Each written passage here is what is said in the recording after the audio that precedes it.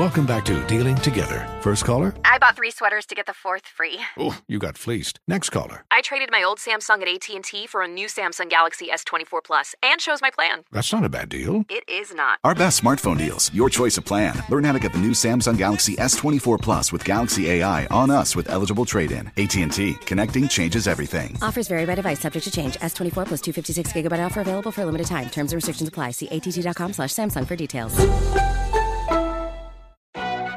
As if the McCrispy couldn't get any better, Bacon and Ranch just entered the chat. The Bacon Ranch McCrispy, available at participating McDonald's for a limited time. Ba-da-ba-ba-ba. Davis steps under center. Gibson and McClendon behind him. Davis with motion by Richard. Will give the ball to McClendon. He leaps. Oh, he doesn't get in. He fumbled the football. Carolina holds. The game is over. And Carolina has won the game. Finley to throw. Over the middle, intercepted. Wolford again. Wolford the other way. At the 30, the 40. Wolford to midfield. Miles Wolford with the pick. The heels on the doorstep of an enormous victory. Left side of the line. Hood standing to Williams' right. Williams going to throw. One-on-one. Davis has it. Touchdown. Carolina wins. Carolina is the Coastal Division champion. Bernard fields it at the 26. Heading to the far side. Gio at the 35. Gio, he's at the 50. No, he's not. Yes, he is. Gio is going to take it for a touchdown. Are you kidding me? Connor Barth for the possible win. Snap, spot, kick away, high enough, long enough. It's good! It's good! Carolina has won the game on a 42-yard field goal by freshman Connor Barth. Good gosh, dirty. This is the Heel Tough Blog Podcast. Hey guys, and welcome in to another edition of the Heel Tough Blog Podcast. It's Anthony Pagnotta and Zach Hubbard coming to you on a Friday night here in the middle of July. Some big news today for Carolina, and of course we have a big commitment coming up this weekend, but as I mentioned, huge news for the Tar Heels, and it involves possibly the 2020 season as well for a guy that we just received a commitment from. That's right, earlier today it was confirmed by Tony Grimes that he will reclassify into the class of 2020, and we knew this was a possibility. This is something that we had heard was becoming more and more of a possibility, and with the Virginia High School League sort of dragging their feet on whether or not they're going to play this upcoming fall, even in the spring, Tony Grimes went ahead, made the decision for himself today, and he is going to graduate early. He only had one class that he needed to complete. He's going to get that done before he ends up enrolling on August 1st. And Zach, we're not too far away from talking about him as a commitment to the 2021 class. So this is a guy that is going to bring a lot to the Tar Heels, and now he's going to do it a year earlier than we originally imagined. Yeah, it seemed like just yesterday we were speaking about him as a prospect, and then we were speaking about him as commit, and now we sit here. It's kind of crazy. We're speaking about him as a future enrollee, like you said, prepared to enroll on August 1st. Just has to finish one government class to receive all his high school credits, and is working with UNC admissions to enroll on that date. And it's an immediate boost to the Tar Heels, and it's one where, like we've discussed, he's the first five-star prospect of this new Mac Brown era, and you already get him on campus. Yeah, I mean, a huge commitment for Carolina a couple weeks ago. First five-star commit since, of course, Dante Page-Moss back in 2009. I think that, when we talk about Tony Grimes, we've talked about it a lot. A guy that's a shutdown corner on the outside. He's got, a little bit of Marlon Humphrey, which for you has to be very exciting because, of course, you're also an Alabama fan. You follow along with everything that they do as well. And then, comparisons to Kyle Fuller as well. I think a lot of people feel like he is definitely going to come in and have a huge effect. I think the interesting thing is I thought in 2021 it definitely made a lot of sense why he would be able to come in, make some sort of noise out of the gate, because Patrice Rene would be gone. Storm Duck would still be your other starter on the outside, but unless a guy like Kyler McMichael or somebody else just kind of came out of nowhere and sort of impressed that much this season, you felt like there was going to be an opportunity. Now you have Patrice Rene coming back, which, you know, we know how good he was back in 2018.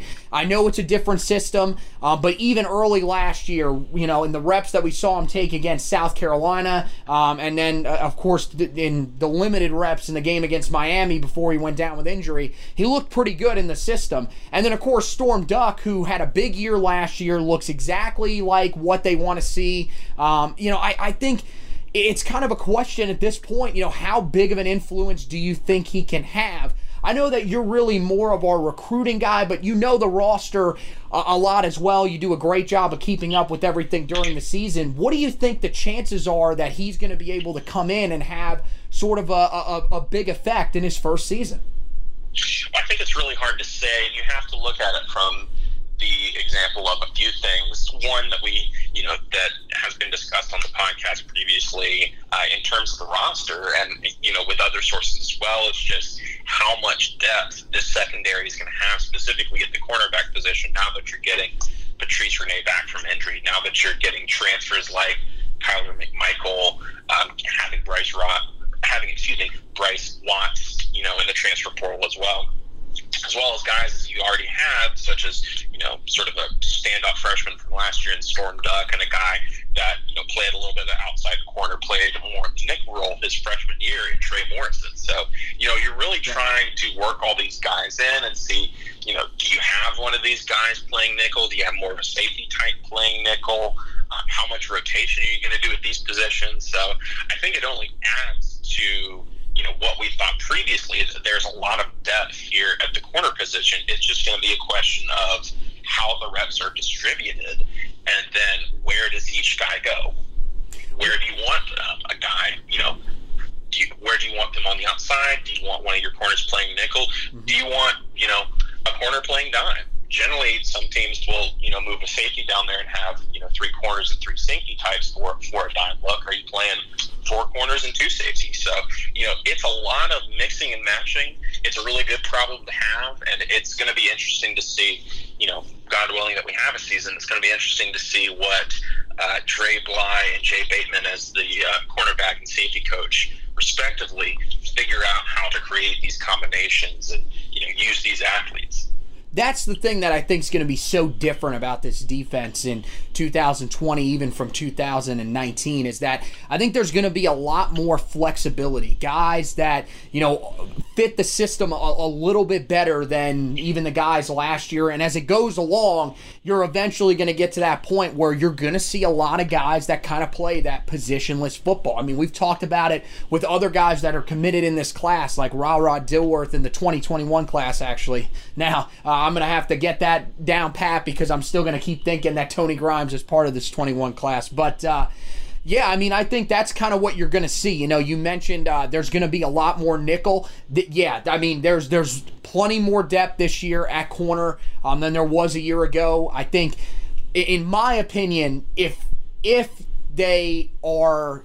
I'm not going to say if they're smart, because I think they're smart about how they even used the guys last year, especially when all the injuries kicked in. But if I was coaching, I would put Trey Morrison back at the nickel, because I thought he was just so much better there as a true freshman. I thought he was good last year, but you could tell that he just really didn't want to be on the outside. He's a smaller guy. It's easier for him to be inside against the shorter, quicker receivers, because he's able to cover space really quickly, but he doesn't have the long speed to be able to keep up with some of these outside receivers, doesn't have the height to be able to go up and contend for the football against some of those guys on the outside. So I think that's one of the big things, that if this team takes the field like you're saying, and if Grimes can come in and be the guy that we think he can be, I think it's really going to pay off is that you're going to be able to move Trey Morrison back to nickel. You're going to probably play Bryce Watts on the inside as well. Those two guys can focus on being on the inside and not have to worry about, well, I may have to play out of position and play on the outside because we just don't have enough depth out there, or we just don't have enough experience out there. So I think that's the big thing here. I think the one thing is that if he does end up redshirting, it's not the biggest deal in the world. Don't read into it if he comes out, maybe struggles a little bit to get adjusted. I mean, this is a guy that's going to be way ahead of schedule. It's very similar to, a situation that it kind of reminds me of is JT Daniels when he first got to USC. He reclassified. He was there earlier than people imagined. Now, he played very well, but there were definitely some bumps in the road at times, and you had to think to yourself, okay, this is a 17-year-old kid. This is not a guy, that's even the normal age of some of the regular true freshmen that you have coming in. So there will be an adjustment curve, but this guy's extremely talented.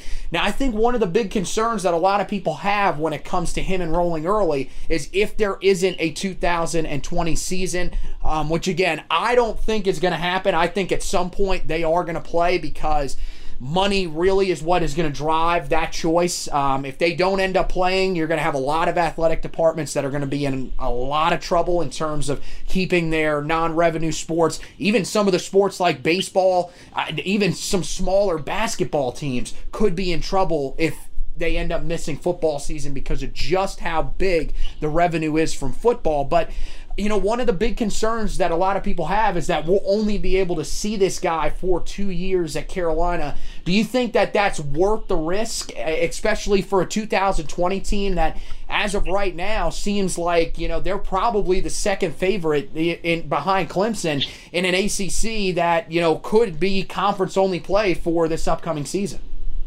Well, I think, first off, I just want to point out that, ultimately, regardless of what we want, it's Tony's decision on what he wants to do and what's best for his career. So do you think, looking at it outside of that perspective, looking at it from, the perspective of a fan of how we want to manage the roster, generally my instinct would be get the talent on campus as soon as you can, for the simple reason of, Mac Brown and the staff have emphasized, we're not trying to, well, obviously we are trying to compete, 3 to 4 years down the line, but we're also trying to compete now.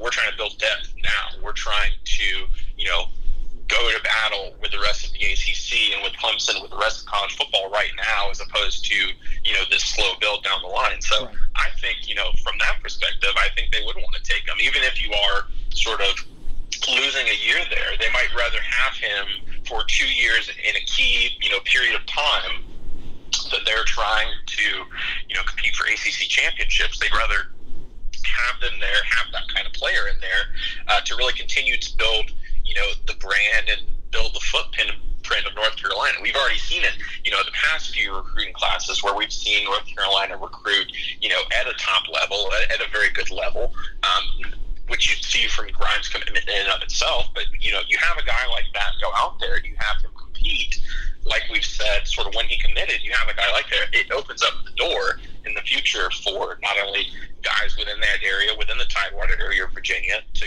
come to North Carolina, but it opens up the path for elite recruits to say, hey, that's a place that I want to play. So maybe you're losing a year there, maybe, in the long run, we might look back and say, hey, it would have been nice had we had him for another year. But at the same time, given the ability, the value he's going to add for you to compete for ACC championships right now, and for you to build that national presence and build that national brand, I think there's certainly good things to look at with having him on campus a year early.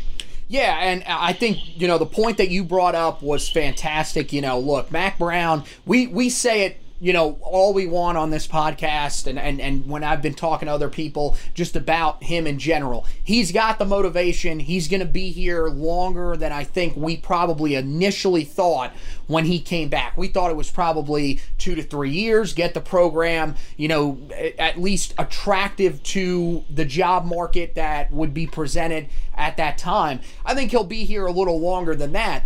But we also have to remember that Mac Brown is an older coach. He doesn't really have time, if he wants to win another national championship and win one at Carolina, to, sort of say, okay, well, we're just going to slow play this, take our time, and just try to build slowly into a sustainable power. So if he can get a guy on campus earlier that could help speed that up, why not go ahead and do that? And the other thing is, and one of the reasons I think this is kind of a win-win is, look, if you get Tony Grimes on campus, he's a home run, he's fantastic. Even if it's only 2 years, that means the 2021 team, 2022 team are going to be extremely competitive. And I think, at that point, he goes to the NFL, probably, could be a first-round pick, maybe early second round. Either way, that's still going to help you on the recruiting trail to sell yourself, to tell people, look, we're a place where you can get to the NFL from here. Then the other scenario is, well, let's say he comes out those 2 years and is good, not great. Well, I think a lot of people are kind of looking at his situation and saying, I think the ultimate goal for them is to get to the NFL as quickly as possible. I'm not quite as sold on that as maybe some people are. I think they want him to be as high of a draft pick as possible. So if that means that he comes back for a third year, or, could potentially even stay for a senior year, you never know. Because, again, we've talked about this before. I mean, just look at the guys that, are former five-star commits at Carolina. I mean, Dwight Jones, Dante Page-Moss, and Marvin Austin. 3 guys that were solid players. The only one of them that I would say lived up to the billing was probably Dwight Jones, and that was only because he had a big senior year. So there's no guarantee of success. I still think that there's, Tony Grimes has all the tools to be very good. I think, the comparisons that we're seeing already are very encouraging.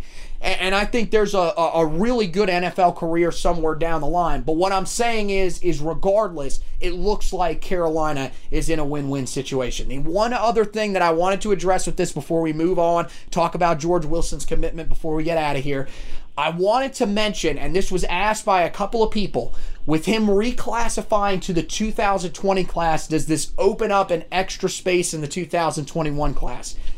It does, but it doesn't. So basically, what ends up happening is that, yes, it opens up a 2021 spot, but that 2021 spot is pretty much taken by Grimes in the 2020 class, because that 2020 class now grows to 25 enrollees, and then one, of course, commit that's still, he's going to go the prep route. We talked about Jaden Chalmers a couple of weeks ago, actually, on the podcast. He's going to go the prep route, so he's still a guy that's committed to Carolina. They're holding his spot for him. So that class, in the long run, ends up being a 26-player class, meaning that would shrink the billing for the 2021 class. So really, in the end, it doesn't have much of an effect. Really, what the only effect that this has is that Tony Grimes will be with the 2020 team. He is expected to enroll on August 1st, and then we'll go from there. Of course, as you know, everything right now in college football is sort of fluid. Of course, we know yesterday they released, the Big Ten released that they will be going conference-only play throughout the fall sports calendar, including football. It is expected that other conferences will follow along. The Pac-12 did just a little while ago. Earlier tonight, the ACC could be pretty close behind, and still nothing yet from the Big 12 or SEC. A lot of people still with the thinking that there is a chance that this will be moved to the spring, but of course we'll keep you up to date on all of that. We want to, of course, keep your mind off of all that, and there's an easy way to do that because, well, Carolina's got a chance to add another Virginia Beach area commitment over the weekend. On Sunday afternoon, that's when George Wilson, the 4-star weak side defensive end in the 2021 class, is going to announce his commitment. And Zach, this is another one of those ones where when you look at it, Carolina entered this race just a couple of months ago, back in May, right after he released his top 7. Amazingly now, Carolina goes into his commitment as a heavy favorite. And once again, with this commitment, we can look at one guy and thank him for making such a difference in this recruitment, and that's Dre Bly.